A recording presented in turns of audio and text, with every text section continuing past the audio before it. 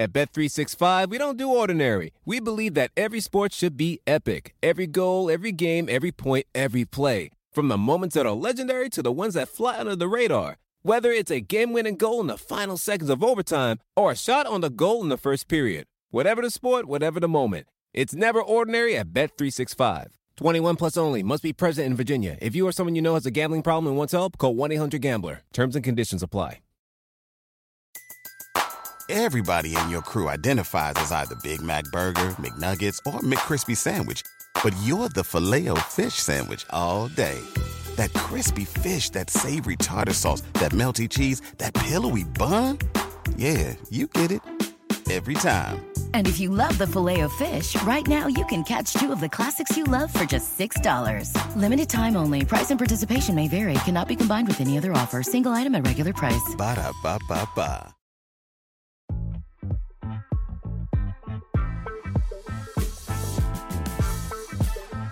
So good to have joining my main man, Michael Smith, my main man, DeAndre Jordan, world champion DeAndre Jordan. How's that sound, champ?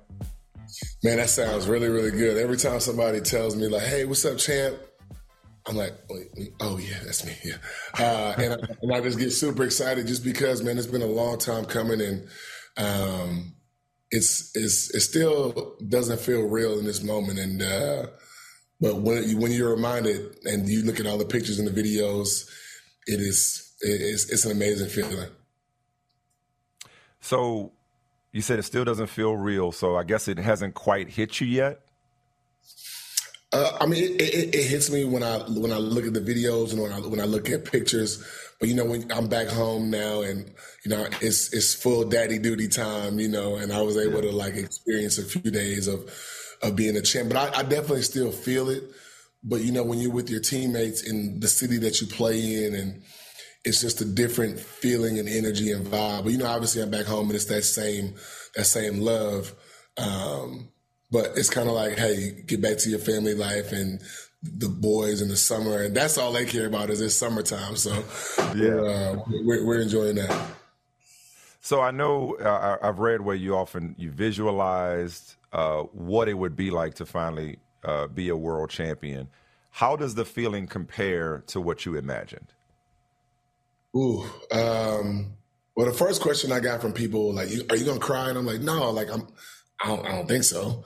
But, you know, when the time was running down, everything that I imagined I would experience or do or say, it was like a blank canvas. And obviously when you think about the 15 years throughout my career, the times that I thought we would be champions in LA and other teams that I was on, and, you know, you just come up short, and you think about all the times where your heart was broken in the locker room and then having to refocus and go back into the summer and start that grind all over again. I thought about all of those moments, and then I got extremely emotional with a couple other guys, and it was kind of like I was in shock. And then when the confetti came down and all of my teammates were cheering, you kind of like snap back into that moment of being here in the present. And it was an amazing feeling, man. Then when I saw my family and the fans, it was great. Like I know why, you know, that feeling is such a great feeling. And I'm lucky to have been a part of it. I want to stay in that moment and talk about just that, like staying in the moment and being present in that moment. I know that's a big part of how you live your life, but I know that was also going into this run and going into the finals. You really wanted to be cognizant of that and being in the moment and being present. Like, what moments were especially profound and powerful once you guys won the franchise's first championship, your first career championship? Do you remember any moments that really stood out that you were super present in, that you'll never forget, that you'll always hold on to? Man, well, you know, obviously the game was back and forth throughout the entire 48 minutes. And then the last 2 minutes, it was kind of like, okay, whoever gets two stops in a row is going to win this game. And we got multiple stops. And then I remember looking over and I see a close friend of mine, Jeff Green. He just has his hand in his face, looking at the ground. And I'm like, yo, like the game isn't over, you know? Yeah. But I think that he was kind of like on the same emotional roller coaster that I was. And I remember I kept standing, and I was like, you know, rubbing my legs, and KCP tapped me and he's like, hey, stop doing that. You're making me nervous. And I was like, man, I'm nervous. I'm trying to calm myself down. And ultimately, like when it was 20, 25 seconds left and we knew, I've kind of felt that, hey, we're about to win this thing. I was in that moment and it was, my body just felt crazy. And I remember the smallest guy on the floor, which is another great friend of mine, Ish Smith, just gave me this big bear hug, almost as if he was like as strong as Steven Adams. And I'll never forget how hard he squeezed me, man. And it was, you know, at that moment, you know, you grind with these dudes, and to see these grown men extremely emotional for something that we dreamed of as little boys, it was a great feeling. And just being able to be in that moment with each guy, with the fans, so each of my family members, to see that and experience that, it was surreal, and it was great. I don't know if you knew this, but that moment was literally unprecedented in NBA history. Maybe you read this, maybe somebody told you this. I read this yesterday. You and Jeff Green are the first pair of teammates to each play 1,000 regular season games and win their first title together. So in other words, nobody had ever played as long as you two had and experienced the joy of winning a title for the first time together. Wow. So that was extra special. Man, that is extremely special. Like I said, Jeff is one of my greatest friends, and we played on two teams previously with the Clippers and then with Brooklyn. So we've had times where we thought, hey, you know, we're going to win a championship together, and just to finally do it for both of us. Jeff being in the league 16 years, and you know, his journey obviously was a very long, tough one. But I feel like, you know, guys like us, those veterans in the locker room, we've stuck with things throughout our careers that have made us stronger, and being able to, you know, be the voice of calm and reason and motivation at times in that locker room. I feel like not only helped our team, but, you know, it helped us. Yeah, and I definitely want to get into your role as a teammate, as a leader, as a mentor. But I want to ask, like, because I asked you, how does it feel compared to what you thought it would feel like? But you've referenced a couple of times the times, whether it's in L.A. or Brooklyn, where you thought you had a championship team and instead experienced disappointment. I guess the first part of that question would be, like, how much sweeter was it, given the disappointment that you had to endure throughout your 15-year career? Ooh, it was, man. Well, let me say this. It is very, very hard to win an NBA championship. I remember a really close coach that I had would tell us that, you know, to win, you got to have skill. You got to be selfless. Everybody in your team has to be selfless, and you got to have a little bit of luck. And I never really understood that until now. Because I thought, like, hey, every team that has won it, they've been the most talented together team. And, you know, looking at all of those moments that we've had throughout the course of the season, throughout the course of the postseason, I saw all three of those different things that he was talking about. But it's just, being a competitor in this league, you care so much about reaching your goal. And 30 teams at the beginning of training camp said we're competing for a championship. Whether or not all of those teams really believe that, whether or not they get to that point, that's everybody's goal. And, you know, only 17 out of the 450 guys in this league are going to be able to feel those emotions and that happiness and that joy and be the last team standing on the floor every year. And, you know, there are a lot of heartbroken teams and guys that have to experience that as well. So just being able to go through that for 14 years and then finally, you know, reach the pinnacle of my 15th season, it was amazing, man. I appreciated every moment and every heartbreak feeling that I went through in that locker room after we would lose a playoff series. And to finally go in the locker room and see the plastic up and the champagne and tear the locker room up like crazy, it was all worth it. And I also wonder, like, so you had a very unique role on this team that you embraced. And again, we'll get to that. But, you know, when you look at in LA in particular and the promise that those teams had and the role you played, a significant role you played in those Lob City Clippers or what have you. It's like, was this championship for that DeAndre as well, if that makes sense? Like, because you didn't play as much on this team, and yet it's your championship all the same. You know what I'm saying? So, yeah. but whereas before you were obviously, you know, one of the big three, one of the major players, but weren't able to win it. So, did it feel like there was some closure winning it, even in a supporting role cast for all the years where you weren't able to win it? Am I making sense? Yeah, I believe so, man. I think that because I had so many talks with Yoke, Jamal, Aaron, KCP, Mike, Bruce, Christian Brown, Jeff, guys who were, you know, played a ton of minutes for us throughout the postseason, and just giving them tips and pointers throughout the course of the game on off days about how I thought that the other team would respond to what we're doing. And that was just me doing what other veterans would do for me when I was. You paid it forward.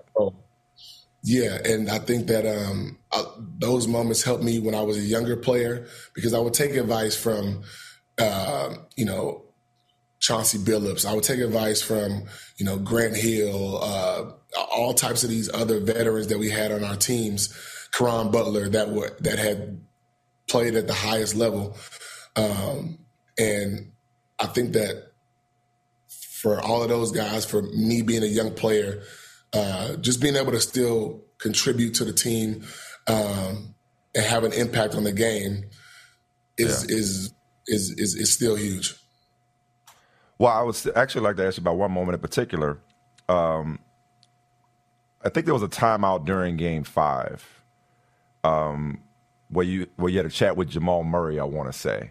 Does that ring a bell? And if so, what do you remember saying to him in that critical moment? And Jamal, I talk to Jamal quite a bit, but I just keep reminding him to keep his confidence up, man. Even if he isn't shooting the ball well, he's made a couple turnovers, I still love when he's aggressive, because I remind him that he's Jamal Murray, you know? Yep. And I always tell him, like, hey, like, there's 3 words, like, remember who you are, you know? Mm-hmm. And, you know, he really takes that to heart. And, you know, I think just to be able to have your teammates who have your back and have confidence in you, that's when we play at the highest level. It's one thing to have confidence in yourself, and we all have that because we wouldn't have been here without that. However, when you know that I can look over to the bench, and if I'm shooting 4 for 17 or I got 6 turnovers, my guys are confident in me to make the right basketball play to help us win. And I think that just takes your talents and the team's talents to a different level. And when I told Jamal those things, he just looked at me and nodded. I was like, I got you. And, you know, he made plays. He made plays for us continuously. A couple more things on this subject before we jump in the Wayback Machine.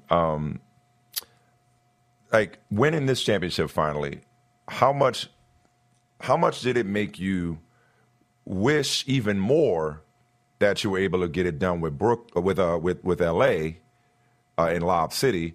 But at the same time, how much did it give you peace? Like, you just talked about how hard it is to do it. How much did it give you peace that, you know what, that's how it had to happen. That's just the break sometime, and all in due time, you know, I got my championship. You know what I mean? Yeah, I agree. I agree with the second half of that. I think that it was supposed to happen like this. I was supposed to go through this journey and go through ups and downs in my career, you know, miss it by a little bit, just to be able to appreciate this moment even more. With that said, I would love to have won the championship with the team who drafted me, where I spent the first 10 years of my career with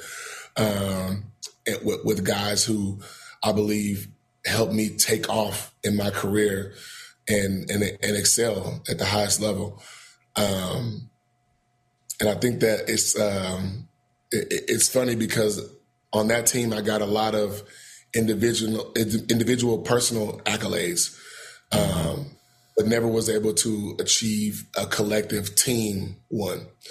But to be able to go and do something team and not do any individual accolades, it's kind of like the reverse. And I'm happy that I was able to like complete everything in my career that I wanted to. Thinking that. Yeah. I was just thinking that word. You took the word, that word complete. There's something complete about your contributions throughout your career. That's real interesting. Well, let's go way back, man. We getting old, or I'm getting old. It feel like just yesterday you got drafted. It's 15 years. It's 15 years. 15 years since you were taken in the second round. No grays. I'm still jet black over here. But no Beijing? Maybe like underneath. Maybe like under here some gray. But I keep it. Okay, I'm about to say, is that natural jet black, or you got some? Oh, that's natural. No artificial flavor. I'm just look. No judgment either way. You know, you won't do the Carlos Boozer thing. That's on you. You know what I'm saying? But it's been 15 years since you went in the second round of the NBA draft. You were projected, I believe, to go in the middle of the first. What do you remember about your draft night experience? Oh my gosh. At that time, I thought the world was over because I had got invited out to the draft and, you know, all these things, got promised by a few teams. And then who promised you? I don't want to put those guys on blast, but I remember the teams every time we played them. Yeah. So yeah, I don't like those teams. But anyway, yeah, and when I got there, my entire family was there. And, you know, I remember sitting next to a few other guys like Mario Chalmers and Joey Dorsey and Nicholas Batum. I remember that vividly. And, you know, I told and numbers keep getting called. I'm hearing, hey, okay, this is the pick. They said they're going to get us. Boom. I would hear somebody else's name get called. And, you know, as a 19-year-old, you kind of like, emotions are very high at this time. And I remember telling my mom, like, hey, like, if I don't get picked in the second round, I'm leaving. I mean, in the first round, I'm leaving. I'm just going to leave. And I remember the 30th pick, I believe, was Boston Celtics. And I still give Doc, you know, a hard time for this to this day. They took someone else. That's right. They took J.R. Giddens out of New Mexico. Yeah, I didn't want to say his name, but they took J.R. Giddens. And I was pissed about that. And I told Doc that I was pissed about that once he came over to coach the Clippers. And I remember getting up. I was like, hey, we're leaving. You know, my mom was like, you sure? I said, okay, I'm leaving. So I remember walking out because I'm just go back to the hotel, and if somebody calls me, somebody's calling, but I can't sit here because I'm going to lose it. And I don't want to be on camera like that. So I remember the lady by the name of Krista Chin, who is, you know, still like a, you know, big sister, aunt kind of role to me to this day, because she was in charge of like taking care of the guys who were 21 and younger. And she said, don't leave. And I said, I'm leaving. I can't do this. I'm leaving. She said, trust me out. And I just stick it out. So I ended up staying. And then, you know, 5 picks later, the Clippers drafted me at 35. And I was extremely excited to be drafted, but I was also pissed because I was like, I know I'm better than 35. But as I got older, I just realized that it was just a number. And, you know, at that point in your career, they show you all the second round gems that have been successful in the league. And I was like, I'm going to do that. And I'm going to do that and more. But it was a great situation for me. I wouldn't change it because I was able to go to the Clippers, who were, you know, still building and had young guys. And then we ended up getting Blake the next year, and then we took off. So everything happened for a reason, I feel like, in that moment for me. Yeah. No, that's beautiful. Were you ever given an explanation, you know, about why you went to 35? Okay. No, I was not. And at that point, I wasn't even worried about it. I just was like, hey, you know what? This is the hand that I was dealt, and I'm going to take advantage of it. And, you know, I ended up going to a team with a ton of vets, like real old school vets that I'm still, you know, great friends with to this day. Like Marcus Camby was a vet of mine, Baron Davis, Tim Thomas, Katino Mobley, Ricky Davis, Zach Randolph. I had Jason Hart. I had like vets. Those guys really like helped me become disciplined and like listen to what they had to say. And I couldn't thank those guys enough. Although I was like also a little afraid of these guys too. So I was like, I got to listen anyway. I was just about to ask because you were smiling when you said vets. That smile said you got stories. Because in the locker room with Zach Randolph, Ricky Davis, Baron Davis, like you got to have some stories as a rookie on that team. And I still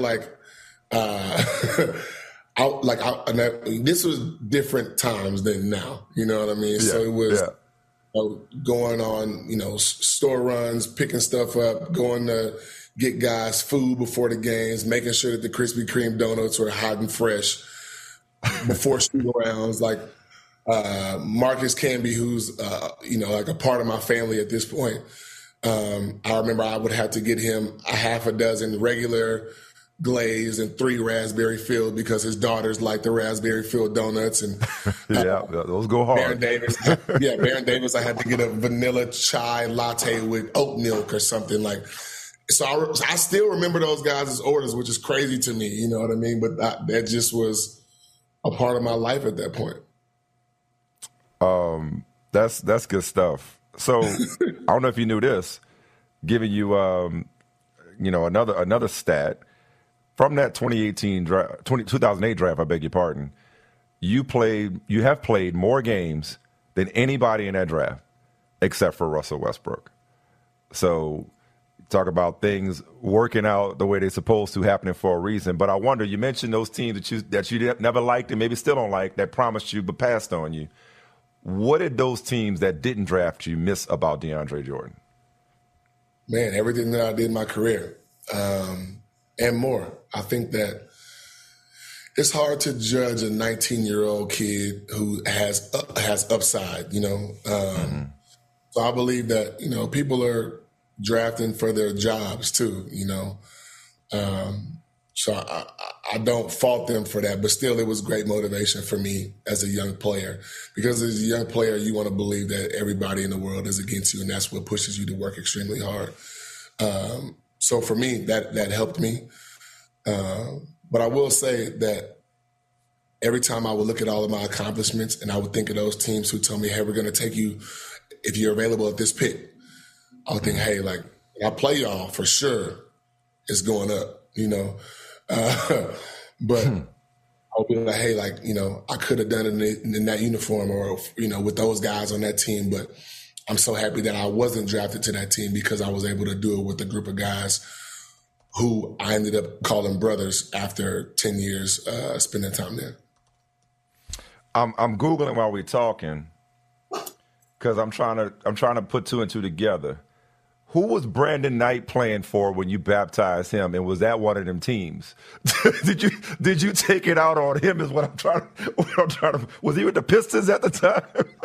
It was with the Pistons. I'm like, wait a minute. Okay, yeah, that was the Pistons. March 10th, 2013. Did the Pistons promise you? And is that why Brandon Knight had to get that smoke? Nah, that had nothing to do with. That was just cool. Like, people ask me about that play a lot, and honestly, like, I didn't even see Brandon, man. Like, I just was making eye contact with Chris, and I didn't know he was there until like our bodies hit in the air, and like I remember that because I was like, I heard boom, and I'm like, oh man, like I looked down to check on him, and then CP pushed me, and then after that, I just kind of blacked out, and then like forgot about him. But yeah, that was.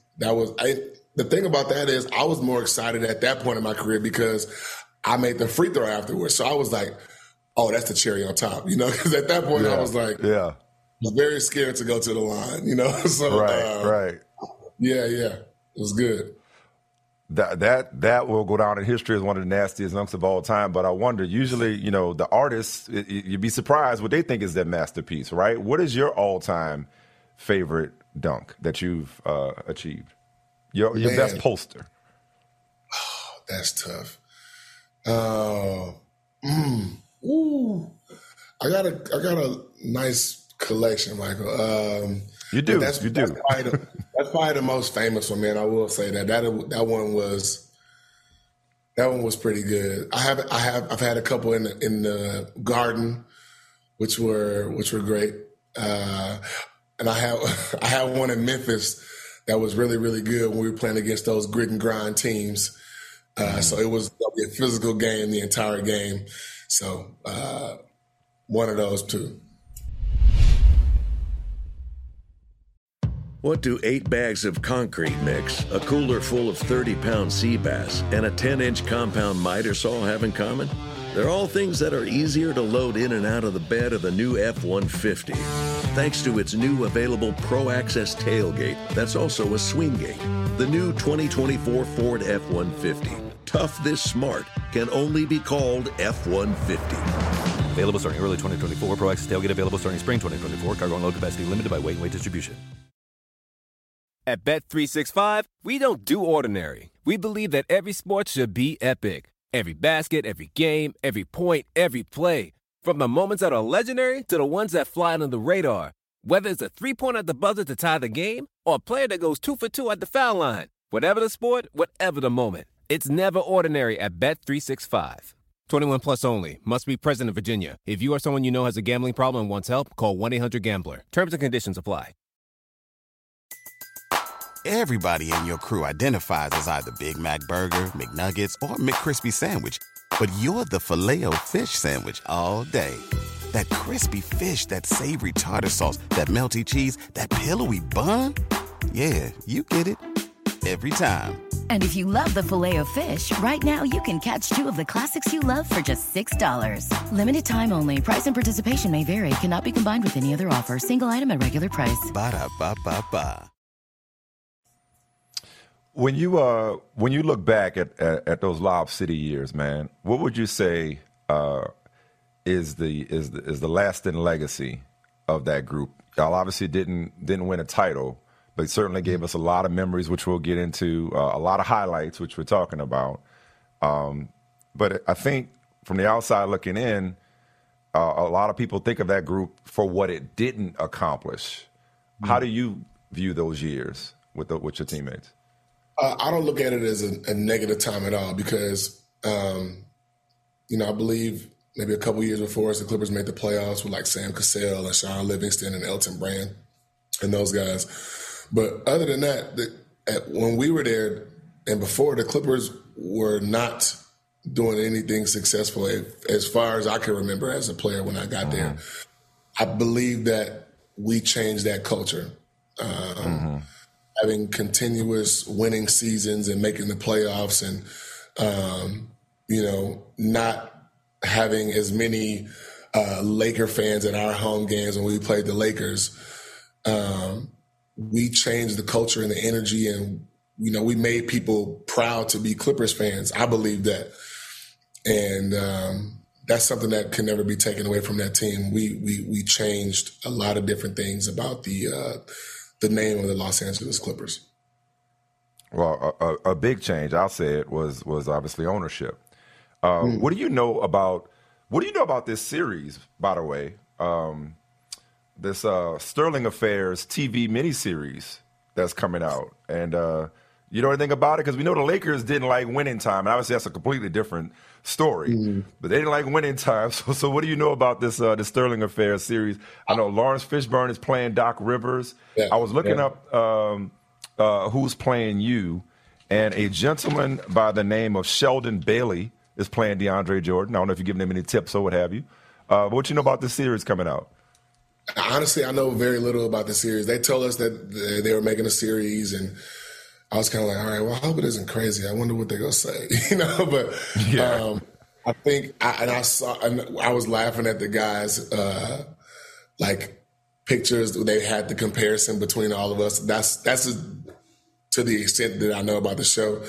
And I remember we were giving Blake a hard time, like this guy, like look at Blake's picture, like look at. But I think the guy that they got the closest was probably Matt Barnes, like the guy who's depicting him. And I think I believe that Matt knows a little bit more about the storyline. But I'll definitely watch it just to see and go back into some of those memories and see like how much of those that they got right or wrong, or and just probably have a good time with it. Hopefully, we'll see. You ever think back to the tapes and the fall and that whole Donald Sterling fallout. Yeah, that was insane, man. And it was during the middle of the playoffs, and we were playing the Golden State Warriors, who I think ended up winning the championship that year.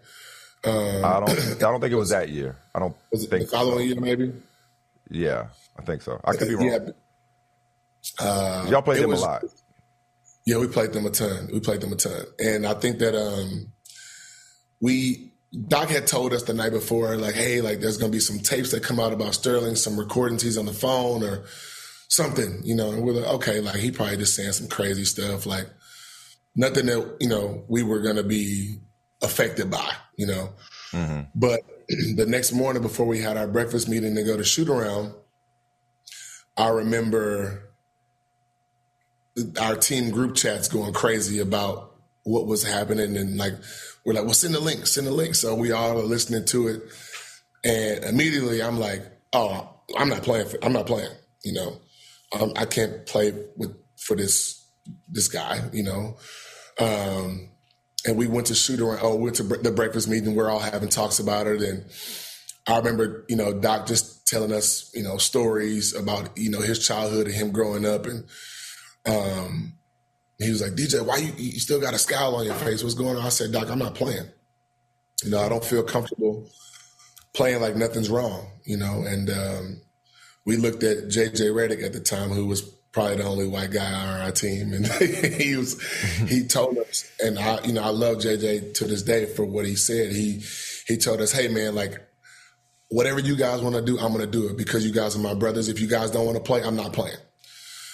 And I'm so happy, and I'm, that he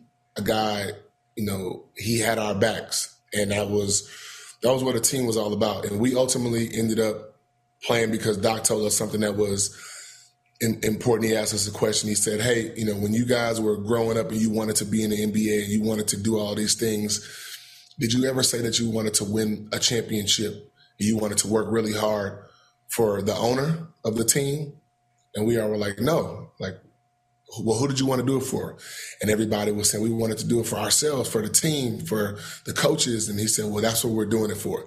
So that kind of changed everybody's moods, and we ended up going in there. And I remember we saying, hey, man, I thought that we were going to either blow them out or they were going to blow us out because of the emotional roller coaster that we had been through. And it went one way, but it wasn't in our favor. So, that series was great, man. And it was a very, drastic time during our careers. And shortly after that, we got what I thought was one of the greatest owners in sports, Steve Ballmer. Yeah. He kind of completely changed the narrative, the energy of that franchise. And he brought a young energy to the Lob City days that we had. And that was just extremely amazing to be a part of. What do you think, going back to that Sterling situation, like what do you think is the lasting legacy for you or even for the league of that chapter? I thought that Adam did a really good job handling that situation because I don't believe that there's any place for bigotry, racism, what have you, in our league. The game is such a beautiful game, and there are people around the world who love and play this game, and they look up to a lot of the players in our league and the things that we're doing and how the league is changing, even internationally. And I think that, when you bring negativity into the league like that, it's not a place for it. And I think that was like Adams. He had just began to. Yeah. So I think that was probably one of his biggest tests, and I think that he handled it perfectly. Yeah, definitely a watershed moment. And we could stay on that all day. But I got to ask you, speaking of things that should be made in the TV series, like, so Twitter's awful now. I barely tweet. But you want to talk about memories? I will never have more fun just reading Twitter than I did in 2015 when your teammates held you hostage at your own home. In my own house, by the way. So let's just. Right. I mean, the emojis. I mean, it was so classic. And for those that may not remember, you were going to go to Dallas, sign a 4-year, $80 million deal with the Mavericks. Your teammates all descended upon your home in Houston. It was like, nah, like you're not, and you ended up staying with the Clippers. But I need you to do me a favor though, like there got to be some untold stories from that house, because I've read you've said since that it was more fun on the outside than it was on the inside. It wasn't all that on the inside of the house, that we was having more fun online. But like there had to be some cool stories in that house going on. Yeah, it was a great time. I remember because I once I verbally committed to Dallas and I told him I was going, I talked to a couple of my teammates and told them, I was like, hey man, like I think I'm going to do this. But I hadn't talked to Doc. And Doc and I, he called me. I think it was maybe like a Saturday. And I remember I was in the room with my brothers and I showed them the phone. I'm like, it's Doc. And my one brother was like, uh-oh. So I'm like, I'm going to answer, So Doc and I are talking, and he was like, I needed some time just to kind of collect my thoughts. And he was like, hey, I'm happy for you, but I still think that we have unfinished business, here with the Clippers. And I said, Doc, I love the Clippers. This is home for me. However, we just haven't been able to get over that hump. And I wanted to try something new. Mm-hmm. And he said, I believe you, man, but and I'm happy for you if you still decide to go. And in my head, I'm like, still decide to go? Like I told him I was going, So he's like, I still think we have unfinished business here, man. And if you were to change your mind, like we would have your back. Everybody would have your back. And I was like, Doc, man, I can't change my mind, can I? Like, I can't do that. And he's like, well, one thing, give me an hour and I'll call you right back. I said, okay, cool. So maybe like 15, 20 minutes later, I get a call from Blake, and he's like, hey, what's going on? I'm like, I don't know. What you mean?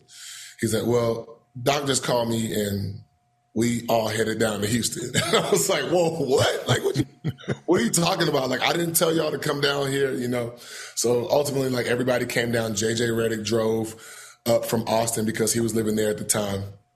Chris came on the banana boat or from the banana boat. From vacation, which I was like, oh, man. Now I feel like this, like, prima donna. Like, I wasn't trying to get that attention. I just was like, hey, like, I'm going to do something different because, whatever. Yeah.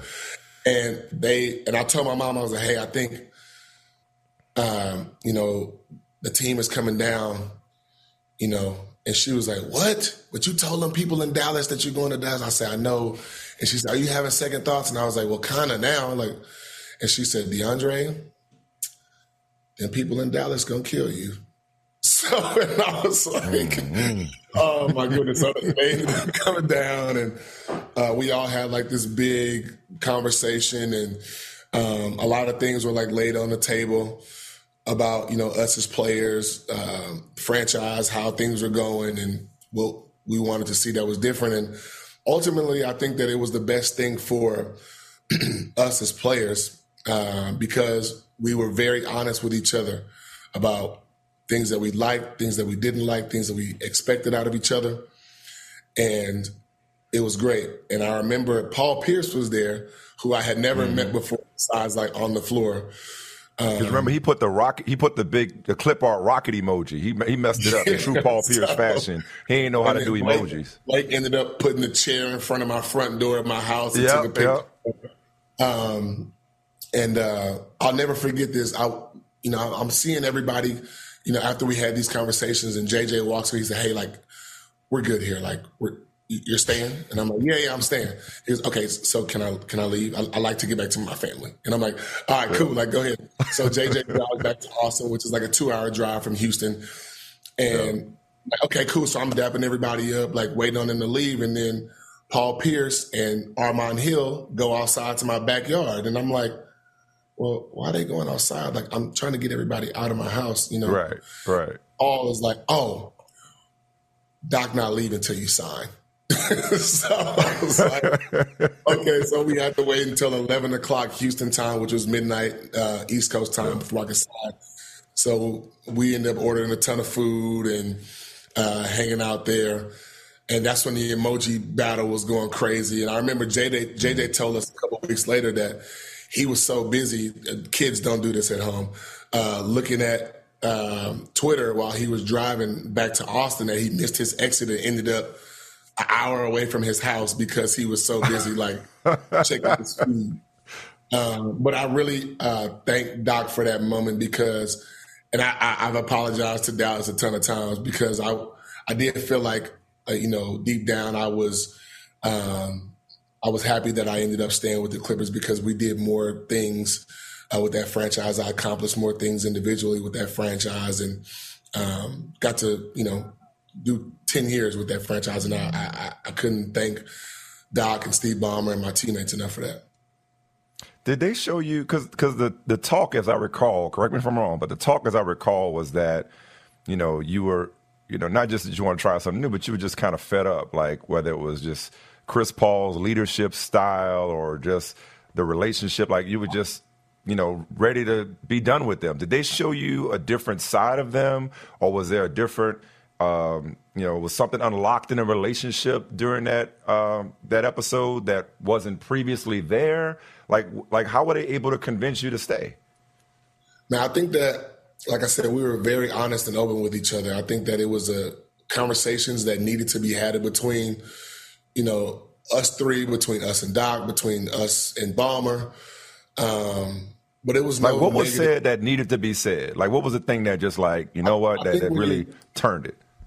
I think when you're younger, you kind of keep a lot of things to yourself, or you talk in cliques, Mm-hmm. But when you get older, it's like, hey, if I have a problem with something, I'm going to go straight to this person and be like, hey, I don't like this. You may not feel that it's affecting me in a certain way, but I'm not cool with this. So, let's find out a better way to communicate with each other. Or I expect this out of you if you expect this out of me. And I feel like at that point in my career, that's when I was being at my most honest, because I'm very fun-loving and I like to have a good time. However, I was pissed that we kept getting to a certain point and not advancing to the next level and reaching the goals that we wanted to reach. But those conversations, like I said, I'll keep those private just because they were very private conversations, but they needed to be had. And I'm happy that, Blake and Chris and those guys were able to have those conversations with each other, with me, about those things, because I feel like it brought us closer together as teammates. So, want to fast forward a little bit, and I'll ask it this way: are you more surprised that you didn't win a championship with the Lob City Clippers or the Brooklyn Nets? You've been on some talented teams. Like, which one was more of a surprise / disappointment that y'all weren't able to get it done? I would say the Clippers. The Clippers, just because we had so much time together in Brooklyn. It was just a couple of years, and there were so many moving pieces and parts and injuries and coaching changes. It was a lot. But I feel like with the Clippers team, we had more structure for a longer period of time. And those were the days where we all were playing prime basketball in our career. So yeah. I think I'm a little sad that I didn't win it there with those guys. How would you describe the Brooklyn experiment? It was exciting for me because I had just gotten traded from Dallas, and with Kai and KD, it was an exciting thing to do. And I knew they had guys like Karis LeVert, Spencer Dinwiddie, Jared Allen, who I thought was a really, really, really good, smart, athletic, up-and-coming center. And I was like, okay, cool. If we can make it work, hell yeah, I would love to figure this out. And, KD was obviously, in Golden State at the time. And, eventually we were going to find out that he was going to, tear his Achilles and all these different things. But, talking to those guys, I was extremely excited about that opportunity. And I don't regret a second of being in Brooklyn with those guys because it was something that we were able to, talk about and create and manifest and ultimately like do. But I won't say that it was the experiment was a failure because I was able to play with, two amazing future Hall of Fame players and, friends. So it was it was a great time, and I got to experience New York, and those fans in Brooklyn were amazing. So I thought that it was a really fun and cool time. Yeah. Just in the interest of time, just kind of consolidating because, after the Clippers years, you had a stop in Dallas with the Knicks. We mentioned the Nets, the Lakers, and Philly. Like, how would you describe, I guess, that sojourn, that that period in your career where you're moving from so many different teams? That was very tough for me because being a guy who was with a team for 10 years, I thought I was going to be with that team forever at that point in my career, and I love the Clippers. I think that it made me respect and understand guys' situations who were on one-year deals for the most part of their careers, having to uproot their families, uproot their kids from places. Moving furniture, moving in general is hard in general. But it made me appreciate my teammates who were on one-year deals and things like that. But it was tough for me because I'm like, man, I'm not used to being on a different team every year. Like it was a strange, bizarre feeling for me. But the teams that I was on, like I had familiarity with Doc when I went to Philly, so that was fine. And then when I went to the Lakers, it was a very weird time just because I was like, man, I played with the Clippers for so long, and I hated the Lakers when I was with the Clippers, so just didn't make it was weird, but it was at the time I felt like it was a great situation to be able to play with guys like LeBron, AD, Russ, who's a really, really, really good friend of mine, and all of these other players who were on this team, and and it was fun because I had experiences or old teammates on teams or guys who I would have loved to play with at that time. But when I finally got to Denver, it felt right. And how did those years kind of shape? And you alluded to it just now, but I'll ask you just more directly. Like, how did they shape the teammate and the leader that you are now and would be for the eventual world champion Nuggets? Like, in other words, like, did you have to make all those stops and go through all that change and experience all that change, those different settings and locker rooms and circumstances and, disappointments, shoe size, too big for KD, you know what I mean? Or else you'd have been in the conference finals that year. Like, all those different things you went through, how did that get you to the person and the teammate that you are now and that you were for Denver this season? Well, I think my entire career I've been very vocal, and I owe a lot of that to Marcus Camby because he was a guy who I remember would tell me that, hey, you got to memorize every team's plays, communicate them to your teammates. So that helped me be more vocal, and then it also in turn helped me be more vocal in the locker room. So I feel like all my career I've been able to do that, but I was able to do it different ways, like as a starter, as an all-star, as these different things, and then as a guy coming off the bench, and then the guy that didn't play a lot, and then to a guy who was like, strictly in situational times during the games.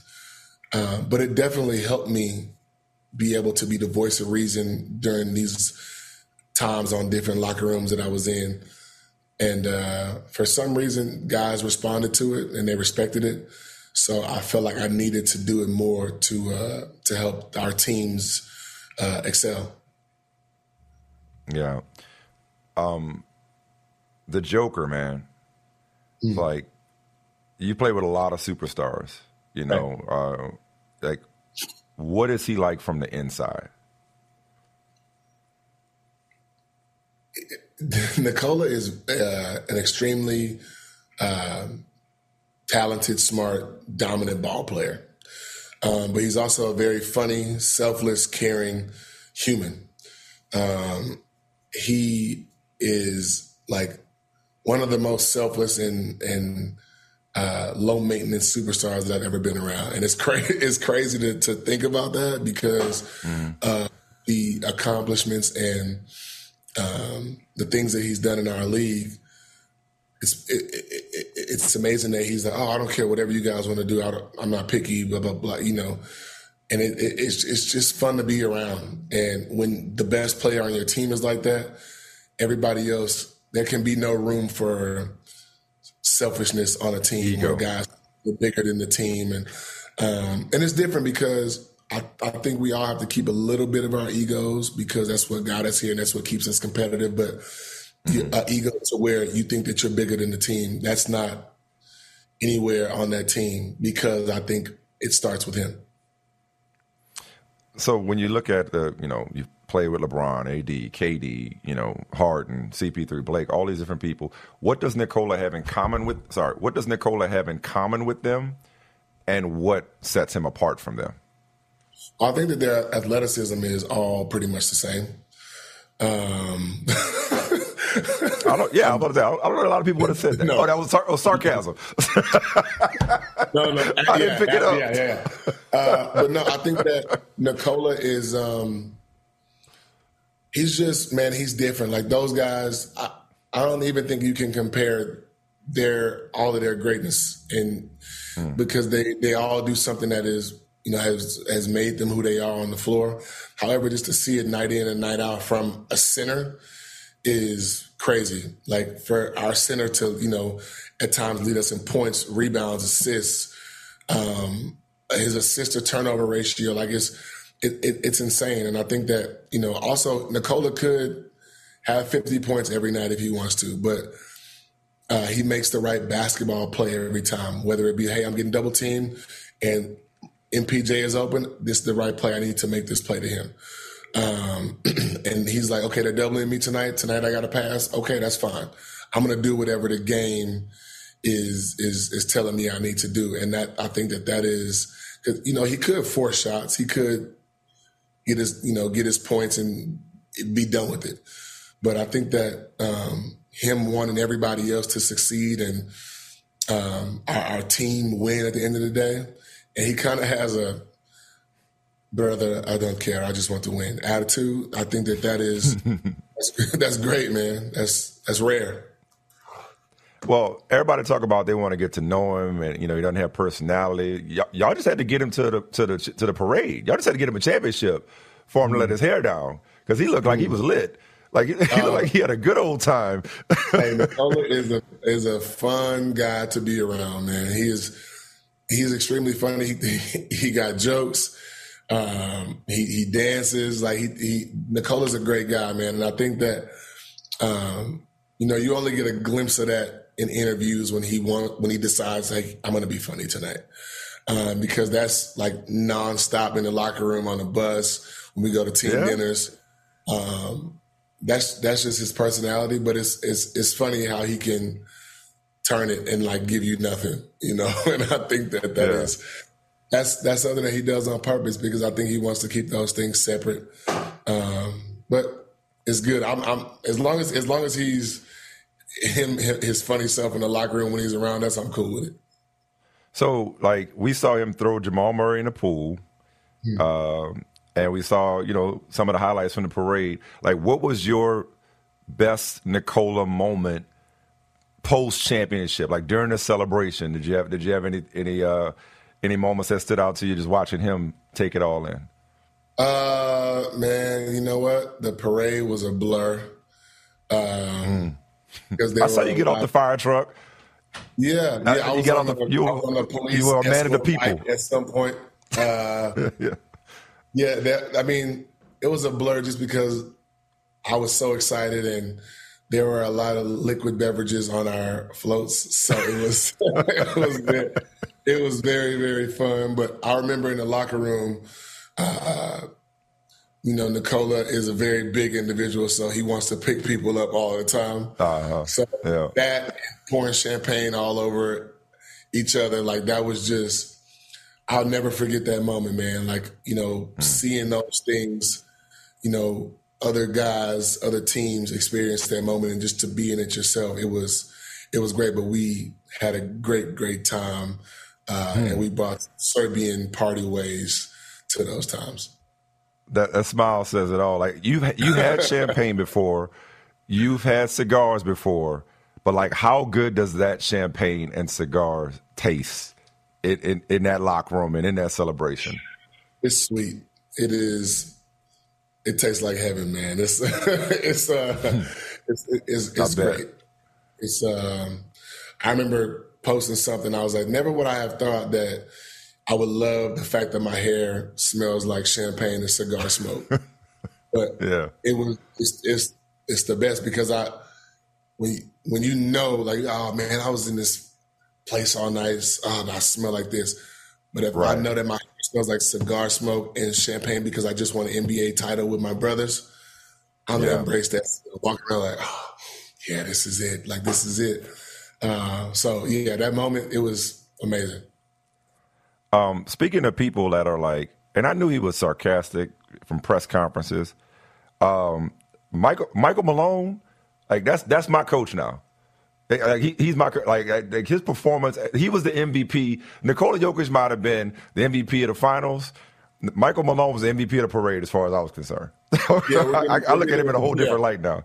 We're getting him a trophy made, man. He was in rare form, and I think that it's that Irish blood, man. He he was in rare form, man. He had a chain on, hat to the side, glasses. He was just we gonna run that shit back. We run that shit back. I was like, whoa. Yeah, man, like, that was crazy. Like, and my voice is just now starting to come back to me. Everybody else, nobody had voices, so it was just we did it the right way. And I think that coach was just embracing that moment, man, because for a lot of us, that was our first time doing that. The only person that had done it was KCP, and not to say that his time in the bubble wasn't special, but he didn't get a chance to do a parade. He didn't get a chance That's true. So, like, I feel like we all experienced that thing for the first time, and we were like kids in a candy store, including the coaches, and like, whatever anybody wanted to do, we embraced it, because it's like, hey man, like, this is our moment. We're on the top of this pinnacle. We're on this stage. Let it rip. Speaking of coach, I think I read where he wanted you to join the summer league coaching staff. You gonna take him up on that? I may go out there for a game or so. I don't think I'm ready to coach just yet. My patience isn't there. Okay. Because I was gonna say, DJ, like, I saw a picture of you, and you were standing up, and it just, it said coach. The picture, the image of you, I was like, I mean, he looked like a coach. The way it's just the way you were standing. I've heard that a ton. I think I need some practice. I may go out there with the guys for a game or two, just to kind of like, do what I do when I'm playing, give pointers, give tips, and just be in the huddles a little bit. But yeah, I don't know if I'm ready and qualified at this moment. Do you still feel like you have more to accomplish as a player? I'm still competitive about the game, and I still want to be able to contribute. And who wouldn't want to continue to play this game that we're playing? It's amazing. So I'm just taking it a day at a time right now. Staying in the moment. And on that, I do want to end on just on a personal note. Like, I've enjoyed reading about just your spiritual journey when it comes to Buddhism, and how often and frequently you meditate. I want to ask you specifically about how your Brown University Contemplative Studies program is going. It's going well. I'm not taking summer school at the moment for obvious reasons, because I'm going to be celebrating all summer. But it's going well, man. It's going well, man. I joined the program back in 2020. I'm obviously not taking a full course load because of my regular 9-to-5 job won't allow me to do that, but I'm still taking courses. I'm learning from some of the smartest and greatest professors in the world, and learning from a lot of my peers. My classmates are amazing. A lot of them have, congratulated me on my success. A few of them have come up to games. So Brown has been nothing short of amazing for me for the time that I've been there. It's a true community, and I'm very happy to have been accepted, and I'm learning a ton at the moment. And I'm excited to learn, but I'm also excited too for the day that I accomplish my goal and graduate. And we went through your professional journey. Where is DeAndre Jordan on his personal, mental, spiritual journey? Man, I've been at peace for a long time, but I think that I think that's why they call it a practice, because you're forever working on it. And I take that highly. I think that it helps with on-court issues, the roller coasters and emotions of our game, the stressors of life. Having two boys, who are running around all the time. And I think that it's important to just kind of pause and take a second just to have a second. And that is something that has helped me over the last 8 years or so throughout my life and my journey. Yeah. And what you got on for this? You say you're celebrating all summer. What's the plan? A lot of golf, a lot of guitar lessons, and a lot of whatever my boys want to do. Probably pool. We've been in the pool quite a bit since I've been home. But yeah, it's I'm enjoying some personal time and then family time too. Well, whatever you're gonna do, DeAndre, you get to do it for the first time as a world champion. Man. Congratulations, man. Thank you so much, Michael. I appreciate you, man. Thank you. This has been a lot of fun. Appreciate your time. Thank you. All right, thank you so much, man. Dietz & Watson's been making meats and cheeses the right way since forever. What's that mean? It means never cutting corners, ever. It means cooking, not processing. It means our Virginia brand ham that's cooked to perfection, then twice baked to layer the flavors. It takes more time, but you can taste the difference. We come to work every day to do it the right way, even if it's the hard way. Because if it's not right for us, it's not right for you. Dietz & Watson, it's a family thing since 1939. At Bet365, we don't do ordinary. We believe that every sport should be epic. Every basket, every game, every point, every play. From the moments that are legendary to the ones that fly under the radar.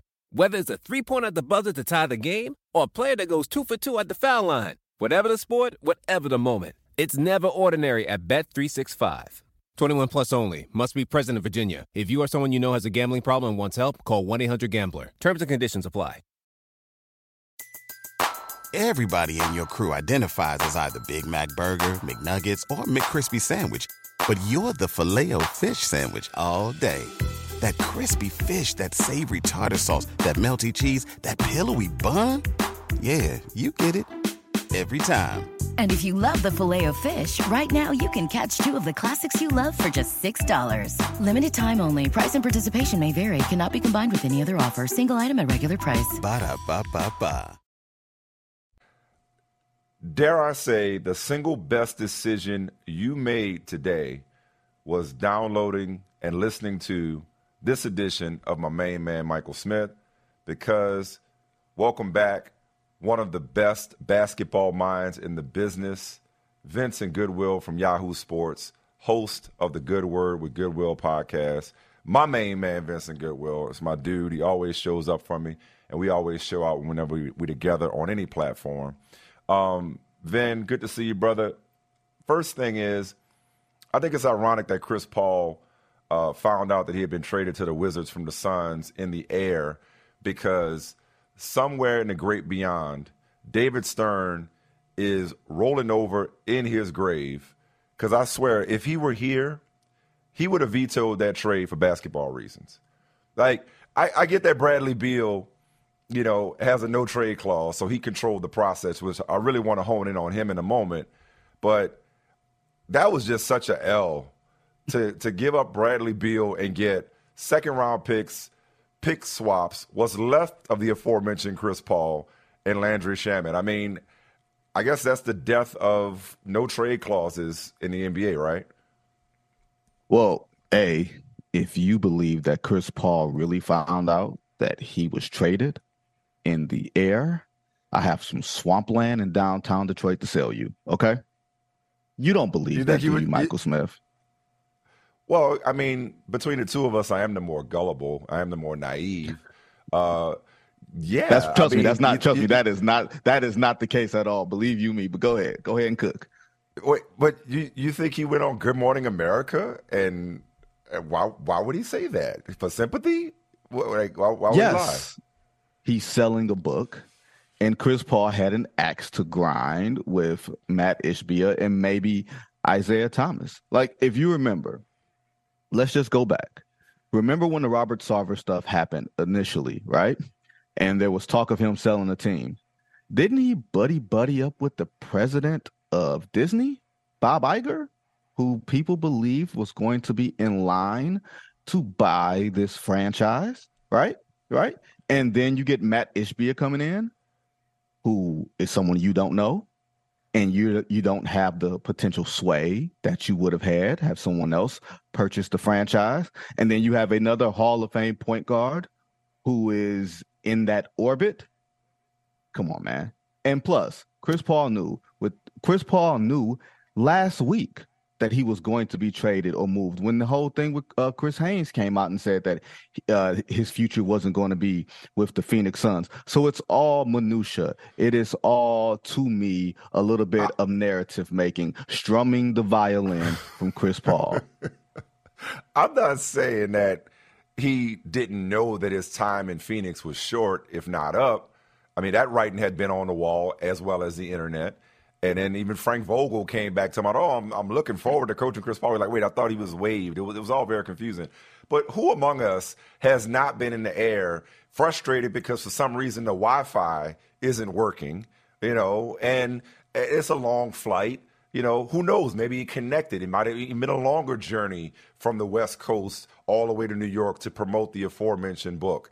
And, I mean, come on, man. Like, plenty of times you find out stuff in the air. Michael, the NBA moves quickly. I bet you knew about this particular. He said he had talked to James Jones, and James Jones said, "You're not getting traded." The NBA moves so fast, and you're at the forefront of this. You probably knew about this before Chris Paul did. I actually believe my man. He does not need more people.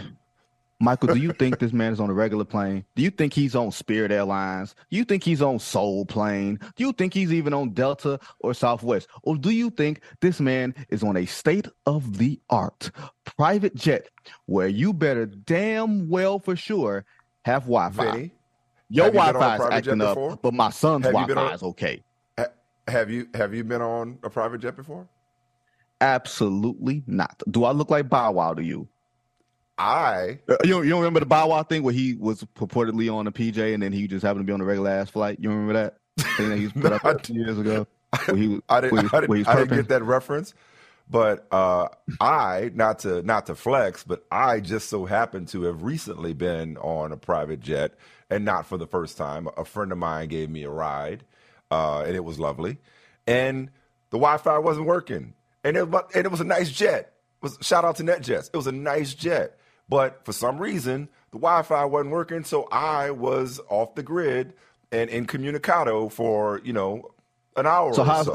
So how's Lil Chris, or we might be able to call him Big Chris because he might be taller than his daddy at this point. How about Lil Chris? He was on the flight too?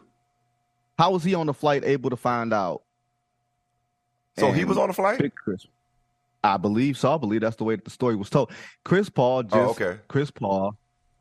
very smart, and he knows exactly what he's doing. He is slick. He is crafty. I like Chris. Exactly. I like Chris. He is. So this is like Chris doing the little dirty stuff that he do on the court. This is the PR equivalent of that. Is what you're telling me?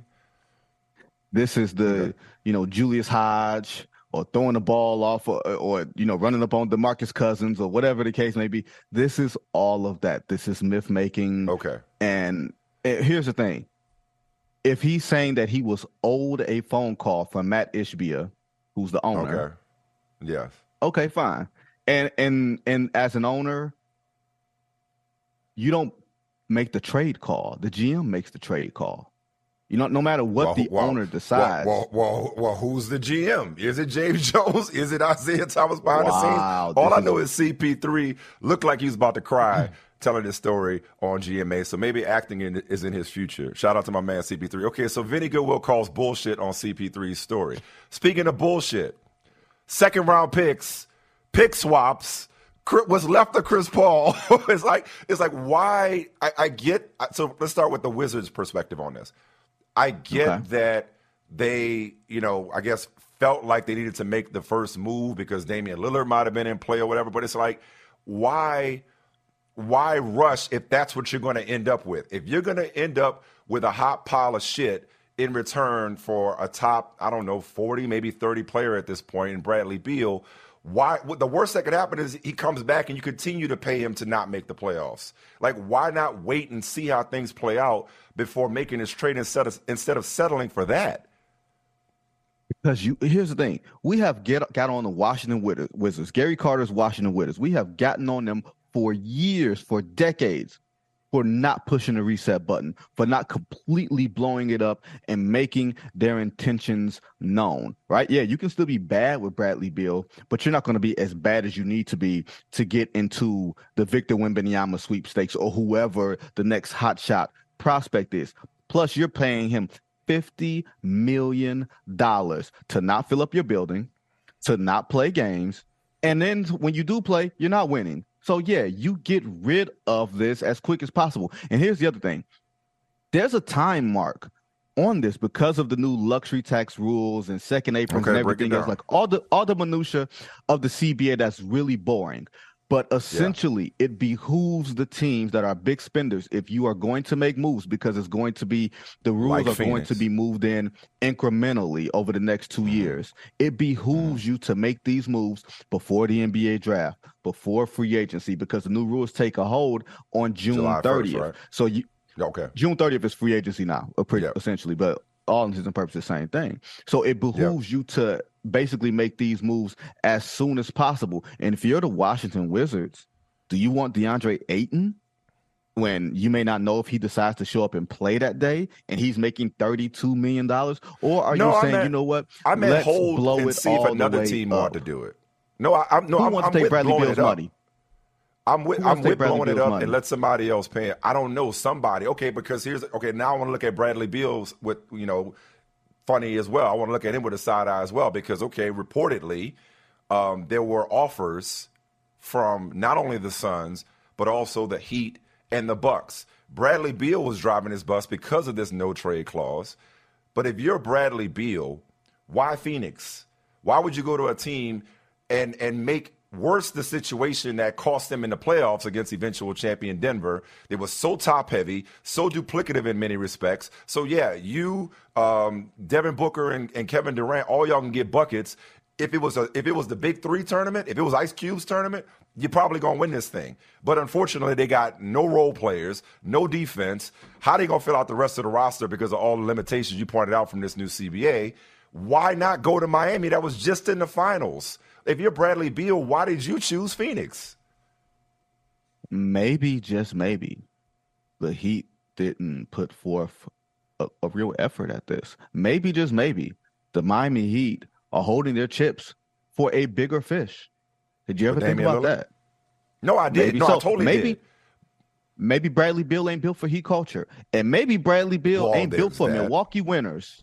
Maybe he wanted to go play with KD and play with Devin Booker, and he didn't want to mess around in Milwaukee. Look, man, I don't know about you, enjoy the second round exit. That's fine. Enjoy the second round exit. I agree. I agree. But black folks are tropical people, so if there's a chance to get into some warm weather, you might wind up doing it. And if there's a chance to play with Kevin Detroit's Durant, Vinnie Goodwill to a man that lives in Connecticut. Yeah. Okay, sure. It's my code. Detroit is my code. I don't want nobody else's code. I'll take my code. This is the code that I grew up in. But I'm not going and living in somebody else's cold ass city. You're not choosing to go live in. Okay, fair enough. Come on, man. So, and here's the thing, and this is not me being funny, but does Bradley Beal know what a winner looks like? That there's all good humor is rooted in truth. So, no, you're absolutely right. Because if winning was that important, he'd have been up out of D.C. a long time ago. So clearly he marches to the beat of his own drummer or just has his own set of priorities, which may maybe differ he's just from loyal. ours, which is fine. Or maybe he was just loyal to. He wanted to stay with the franchise where he was the guy. He was in charge. And we talk about guys wanted to get paid. Bouncing around all the. And he wanted to get paid. And we talk about guys bouncing around all the time. And then when a guy stays, we crack on him too. So we as a basketball community, as a basketball media, up our mind. Sometimes we definitely want to make up our minds. We want it both ways. We definitely want it both ways. Okay, which we brings want, us to we want Jacqueline, and we want Angela all at the same time. That was a wait and exhale, right? No, that what it was? No. Wait. No. Oh no, that's Boomerang. That's Boomerang. Yes, I'm sorry, Boomerang. Yes, Jacqueline. Angela, love should have brought you home last night. So, how did I mess? It's still early for me. Your references they're coming too fast. My mind isn't firing yet.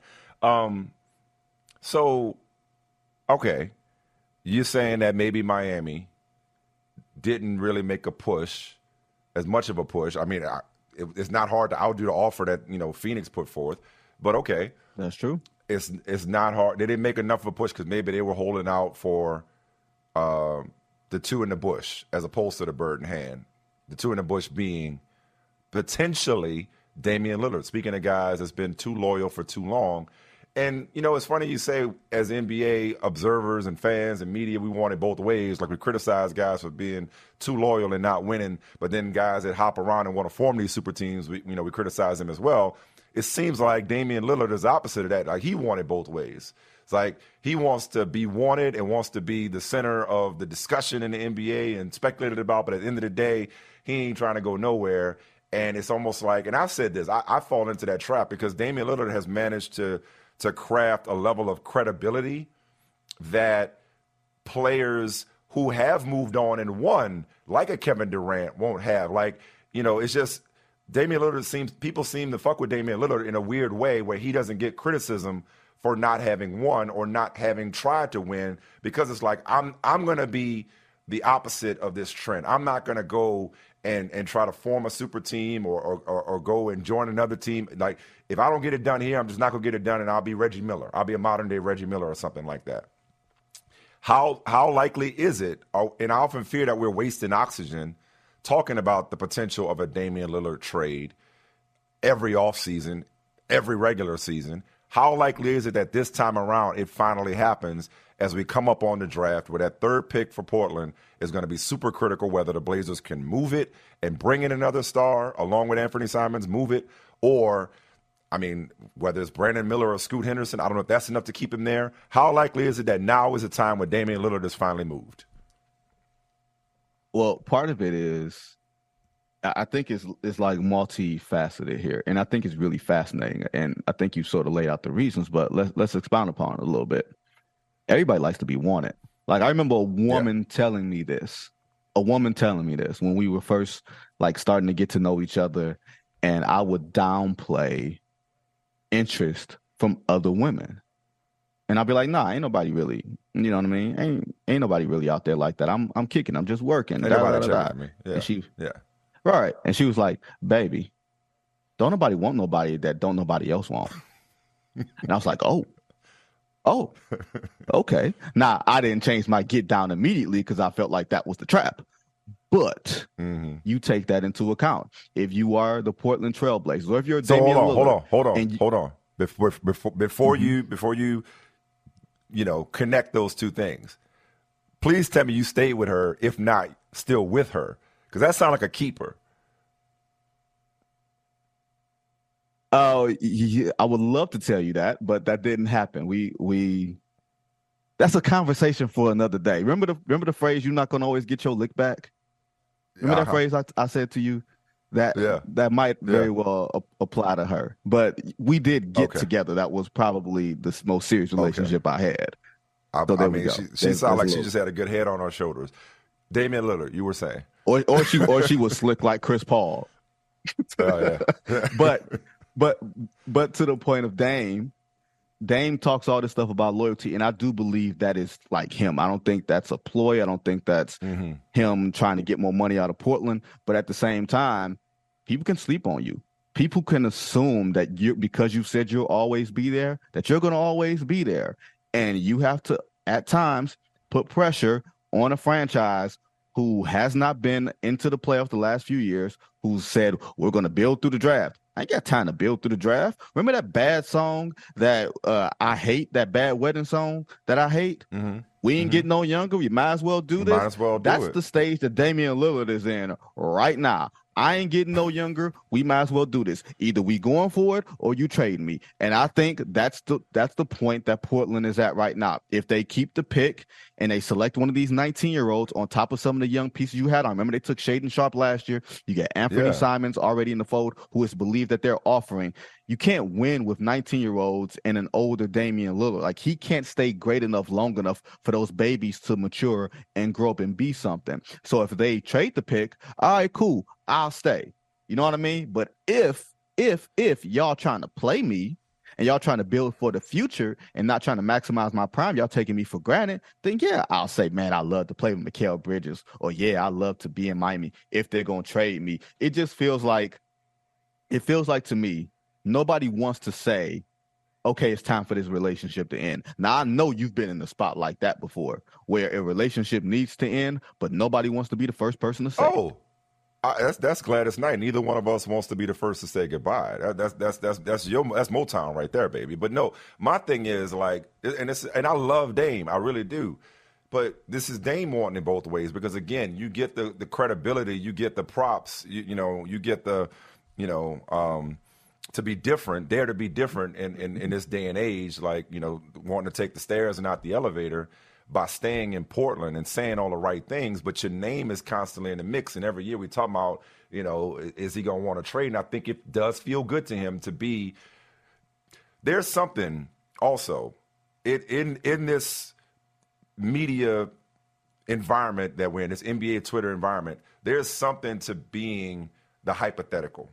There is something to being, because it's like there's no downside to that. There is no downside to, man, if they traded for Damian Lillard, or if Damian Lillard went here, or if Damian Lillard had ever gone here or done this, that, and the other, what would he be? Like, there is no failure involved in that. Like, Kevin Durant has all the failures, even though he's been a champion several times, or a couple of times with Golden State. Kevin Durant has a super team in Brooklyn on his resume. He is about to have a super team in Phoenix that fails on his resume. Same with James Harden. They've all moved around searching for that thing that they couldn't find.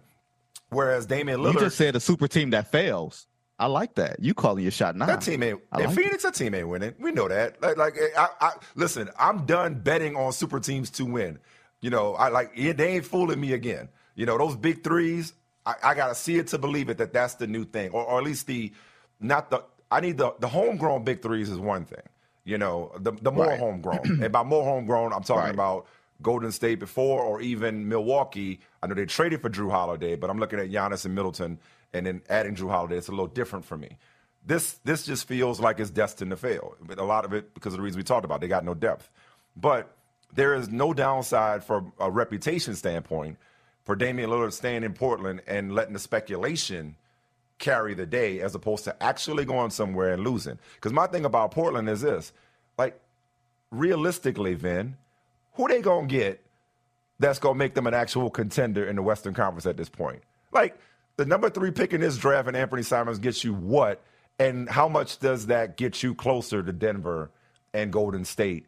And hell, even Phoenix for that matter. Like, even if he does stay, like, we know how this movie ends. Okay. I have a counter for you. You said who could get them closer. Yeah. I'll just give you an outline. A man in a Burberry shirt. A man in a Burberry shirt. All right, I don't understand what that means. Now, what is you don't know what Burberry? You know what a Burberry shirt symbolizes when you see a man in a Burberry shirt? No. He and someone else is matching Burberry shirts. No. Michael Smith is having a slow moment, y'all. I'm talking about Zion Williamson. Burberry shirts, baby shower. No. See, if that was a Zion reference, maybe just I know the brand. That was a Zion reference. Okay, no, I'm not. It's not okay. The reason I didn't pick up what she was putting down is because I'm tired of that story.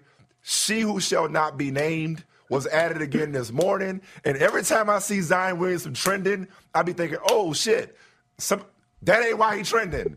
So if you ask me about Zion and you ask me about that situation, I know nothing. I know absolutely nothing about that. But I'm not talking about her. I'm talking about what he was wearing in a picture. I'm just saying when people announce they got baby showers, you know what I mean? Maybe that's Burberry shirts on baby showers. Is that what it is? Yeah, something like that. Yeah. So but before we get to Zion and why he would help Damian Lillard get where he's never gone before, let me explain to you why that didn't hit beyond the Zion of it all. My kids is 17, 15, and damn near 11. We wasn't announcing shit on Twitter and Instagram when my kids was born. Okay, it wasn't around when my kid was born. I'm old, dog. I'm an old head. So you're telling me about the trends and the pink and the blue balloons and shit and the viral videos and people announcing we ain't do that. Like, we just like, yo, what we having? You having a boy? You having a girl? Whatever. Is it healthy? That's it. We just had the baby. And people came over old school. This baby announcement thing, which sparked this whole online nightmare that we're all living every day if we dare log on to Twitter, and the algorithm figures out what is for you, and it tells you that you're interested in Zion. So you see Zion tweeting, or you again see she who shall not be named, her name trending. Then you get sucked into a vortex. You get sucked into something that you don't want to be sucked into. So that's why I didn't connect the trend of a baby announcement with that particular player, because I've tried to stay as far away from that shit as I possibly could, because I got enough drama in my life. But anyway. So let me ask you this question. Is Zion getting traded to Portland? Yes. Go ahead. Go ahead. No. Did you guys know when your kids were born? Did you do like the gender thing, or not like a party? Yeah. But did y'all know? Did y'all know what y'all were having, or did y'all like? Yeah, we did. Y'all surprised? Just to be able to. No, I know, because we had to prepare. We had to go ahead and paint the room certain colors and that sort of thing. Yeah. Okay, no, because my parents, for all three of their kids, they didn't know, so they were all surprised whenever when we popped out. Yeah. Oh, that's cool. Old school. That's cool. Now my sister, when she had her son, she had a gender reveal party, and I was completely outdone. I'm like, we do gender reveal parties, like we don't just. You don't just find out from the doctor and figure out what the hell you having and call it a day. All right, cool. I digress because I don't have kids. But here's an analogy you can relate to, because you just said it with Dame. You a married man. You walking down the street, or you at the vineyard, because y'all types be hanging out at the vineyards during the summer. You walking down the streets and you got your cargos on, you know what I mean, and you fly, and some woman gives you the up down. You know it ain't going nowhere. You a married man. But that'll make you feel good in the moment. Tell me that'll make you feel like $1 million when some random says something to you. I still got it. So that ain't what Dame doing.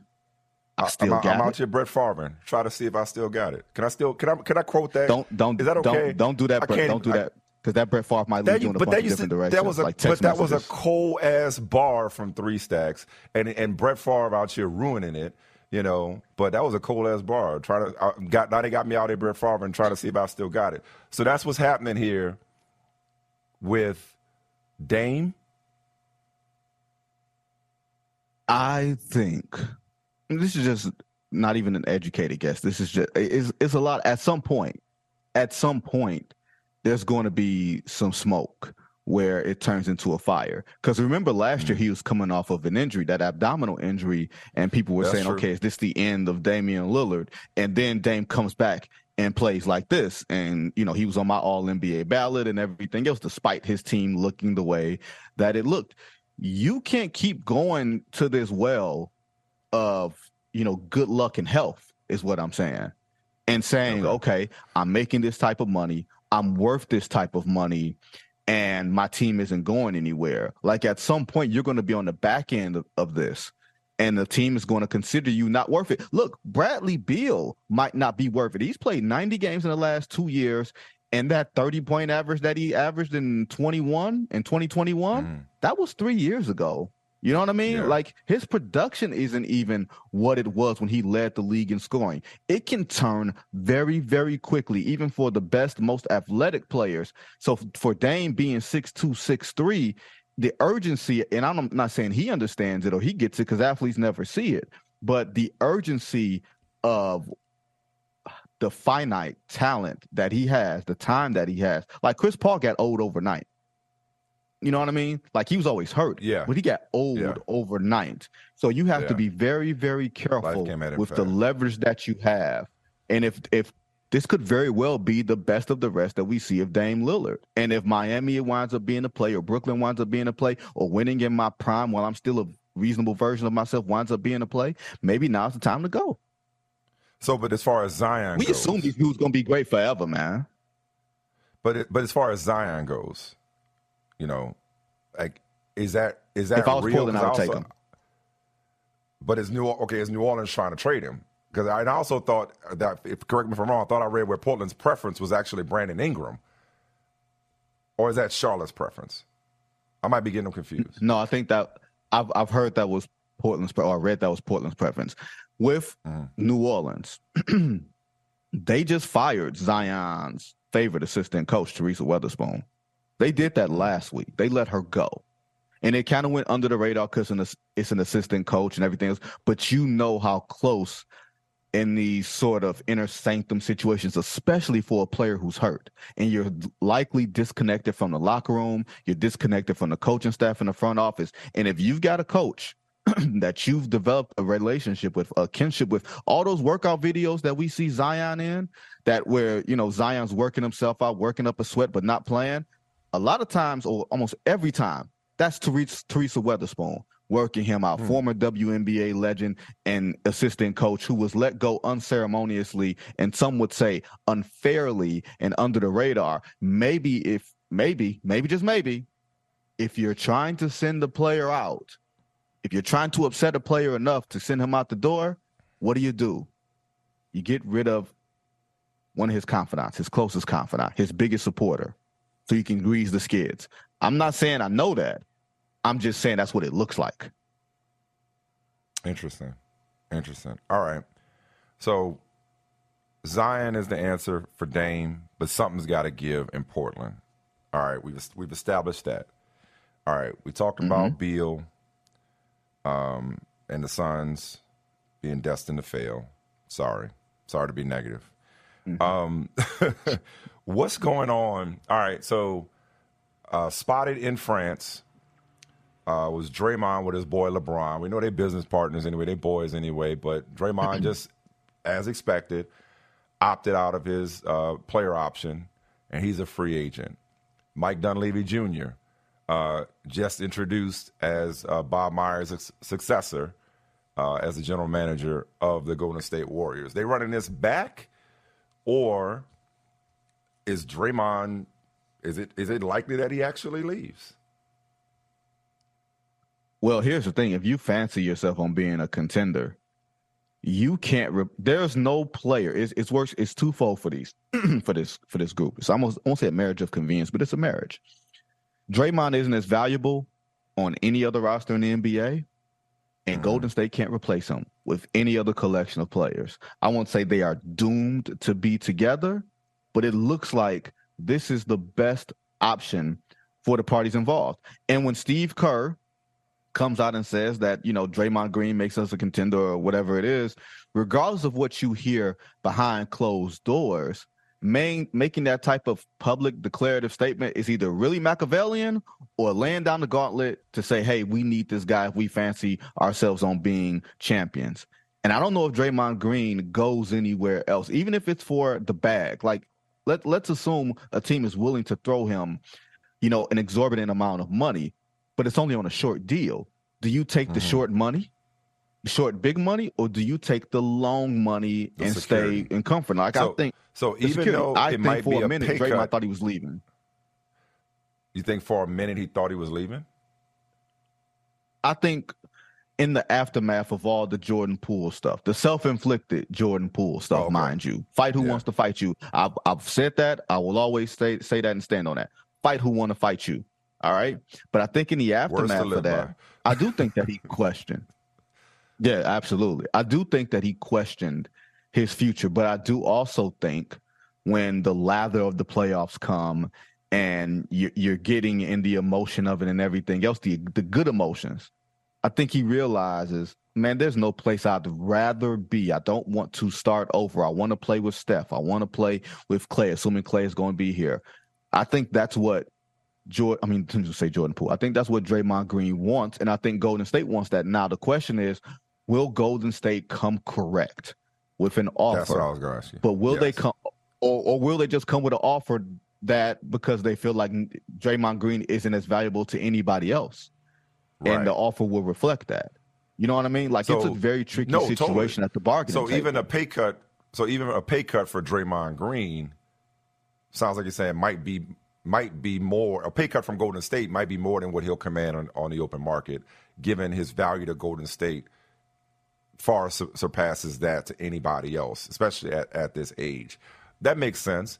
But do they make dollars and cents for Golden State when you're talking about Poole's extension kicking in, Clay's up for an extension, supposedly they want him to take a pay cut as well? It just feels like something has to give. And call me crazy, I know they just recently opened that new building. I know, they still got prime years of Steph Curry as a top 5 player in the NBA that they want to maximize. And it might be some obligation to this group to see it through or to give them another shot to contend. But it also kind of feels like it's holding on to something. You want to talk about neither one of us want to be the first to say goodbye. It's like holding on to something that, listen, if you don't want to continue to pay this tax, this draconian tax, if you got only so high you want to go, the last thing you should do is be investing this money into older, declining players and holding on to them too long. Like, is there something to be said for just letting Draymond walk and trading Jordan Poole and saying, you know what, we're going to reboot this thing with Moody and Kuminga and Steph, and you know what, we'll have the best years of Steph, almost similar to Kobe Bryant at the end, where it's like, hey, you know what, you may not contend, you still box office, and we'll be competitive, but we're not going to contend, especially not at this price. Am I crazy for thinking that now might be the time to blow it up before looking back saying, damn, we should have blew it up 2 years ago? Let me ask you this. Do you want to risk pissing off Steph Curry? Because that's the trump card in all this. And Steph is viewed as this amenable, very nice guy, go along to get along. But at his heart, that dude is a competitor. He's a killer. And he wants to win. He's a killer. And he doesn't exert pressure, outwardly the way that we see the LeBrons of the world do it. You know what I mean? But it doesn't mean that he doesn't want it. And I think if you mess around with that, just because he's under contract doesn't mean he wouldn't ask out. And that building exists off the water and the party that's there every night. That building exists brick by brick on Stephen Curry's back. And you may not owe anybody else, but you damn sure owe him. Yeah.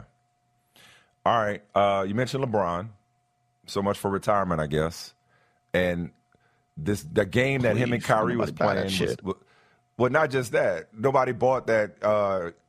Kyrie was going to get him to Dallas. Remember that was nice for a day. That little game they was trying to play, trying to leverage the Lakers into making a move for Kyrie, who seems to have only Dallas interested in him. We don't have to spend a whole lot of time on Kyrie. You could just confirm that for me, yes or no. Like, does anybody else want Kyrie other than Dallas right now? I mean, Dallas and LeBron. We didn't think. Here's the thing. All it takes is one, right? And we didn't think that anybody wanted Kyrie when Kyrie torched Brooklyn on the way out. And then here comes Dallas. So there's always going to be a team that is seduced by the talent. You know what I mean? Or desperate enough. Like, we're going to come up on desperate season, you know what I mean, in a minute, where as great as Denver is, I don't think that there's teams that are falsely. I think there's teams that's falsely saying, hey, man, we can get there. I don't think Denver's going anywhere, but I think there's teams saying, exactly. I think there's teams saying we can get there. We're not that far away. So whether the Lakers are the only other outside team that can absorb a Kyrie Irving, that's still a team. And he's still pretty damn valuable to Dallas, because if you're Dallas, you can't lose Kyrie Irving for nothing, because every year you're on the hook for the future of Luka Doncic. Yeah. So basically what do the Lakers do? Is it Chris Paul once, his situation is resolved with Washington? If Washington can't find somebody to trade for him, then might have to buy him out.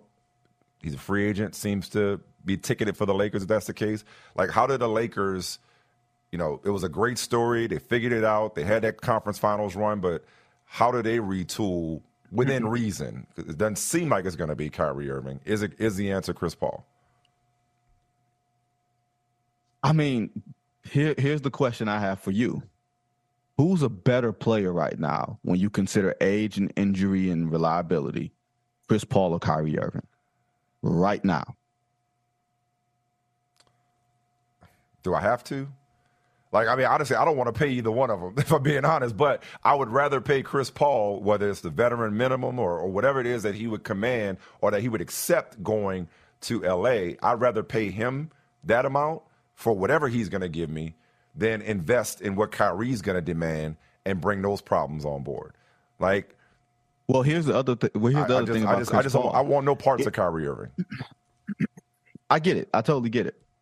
Here's the other thing about Chris Paul. If it's a battle between Kyrie Irving and Chris Paul, players are often, and this is what I mean by LeBron, players are often tied by what they've experienced before. LeBron feels like, I can handle Kyrie Irving, and we've won a championship together. That's fair. He doesn't have that level of basketball equity with Chris Paul. He has relationship equity with Chris Paul. They're boys, but Chris Paul's 38 years old. And I said this on my podcast the other day. There's no archetype for a 38-year-old point guard in the NBA. Magic Johnson was retired twice by the age of 36. Isaiah retired at 33. Jason Kidd was 40 plus, but Jason Kidd was a bigger point guard. He wasn't 6 foot nothing. John Stockton is really the only one. And John Stockton wasn't playing heavy minutes past the age of 36 or 35, if I remember correctly. And damn sure wasn't playing championship level basketball. So if you're LeBron and you want to bring on Chris Paul, what other contingencies do you have to do to compensate for bringing up Chris Paul in the games that you're going to miss, the games that AD is going to miss, the games that Chris Paul are going to miss? You need to bring in a little bit more health certainty there and hope that he stays upright in April and May. But he didn't stay upright this year. He didn't stay really upright last year. He wore down. For one reason or another. Absolutely. Either by choice or by circumstance, Kyrie going to miss games. Kyrie going to just...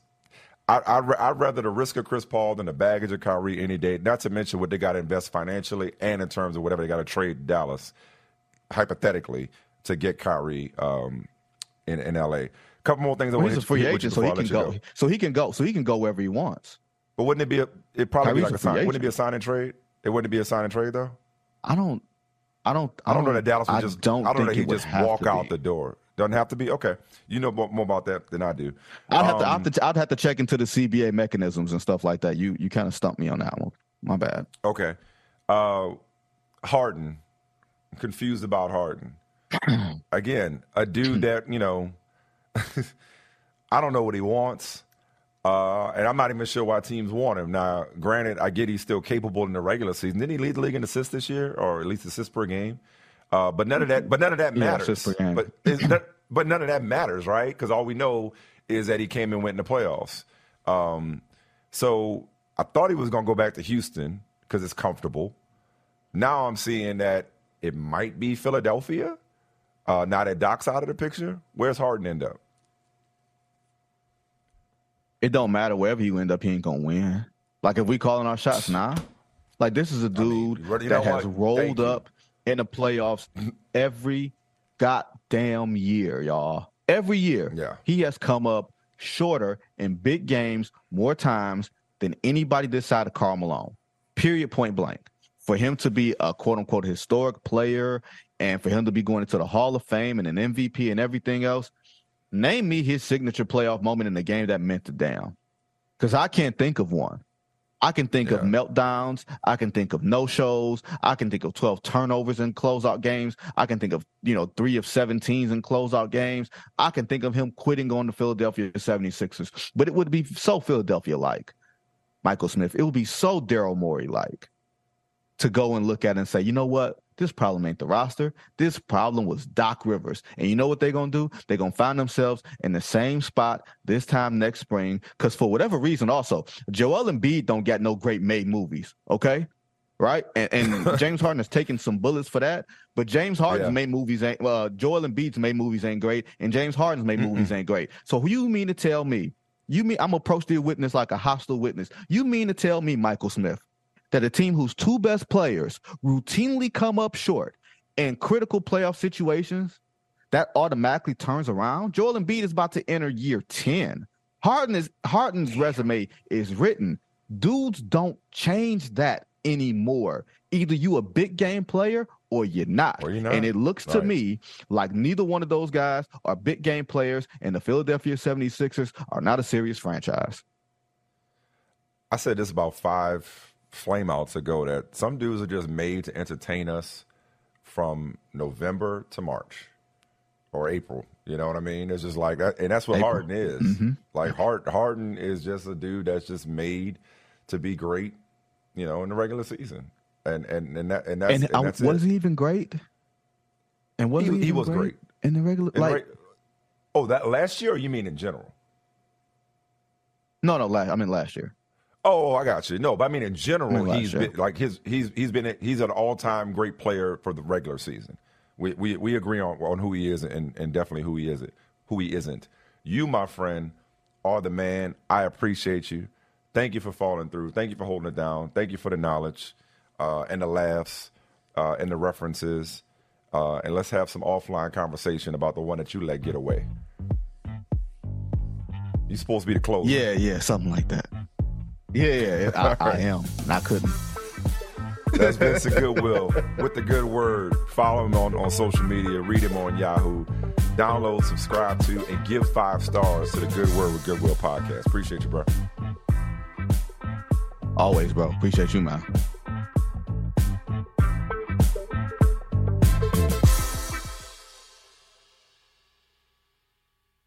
At Bet365, we don't do ordinary. We believe that every sport should be epic. Every basket, every game, every point, every play. From the moments that are legendary to the ones that fly under the radar. Whether it's a 3-pointer at the buzzer to tie the game or a player that goes 2 for 2 at the foul line. Whatever the sport, whatever the moment. It's never ordinary at Bet365. 21 plus only. Must be present in Virginia. If you or someone you know has a gambling problem and wants help, call 1-800-GAMBLER. Terms and conditions apply. Everybody in your crew identifies as either Big Mac Burger, McNuggets, or McCrispy Sandwich. But you're the Filet-O-Fish Sandwich all day. That crispy fish, that savory tartar sauce, that melty cheese, that pillowy bun. Yeah, you get it. Every time. And if you love the Filet-O-Fish, right now you can catch 2 of the classics you love for just $6. Limited time only. Price and participation may vary. Cannot be combined with any other offer. Single item at regular price. Ba-da-ba-ba-ba.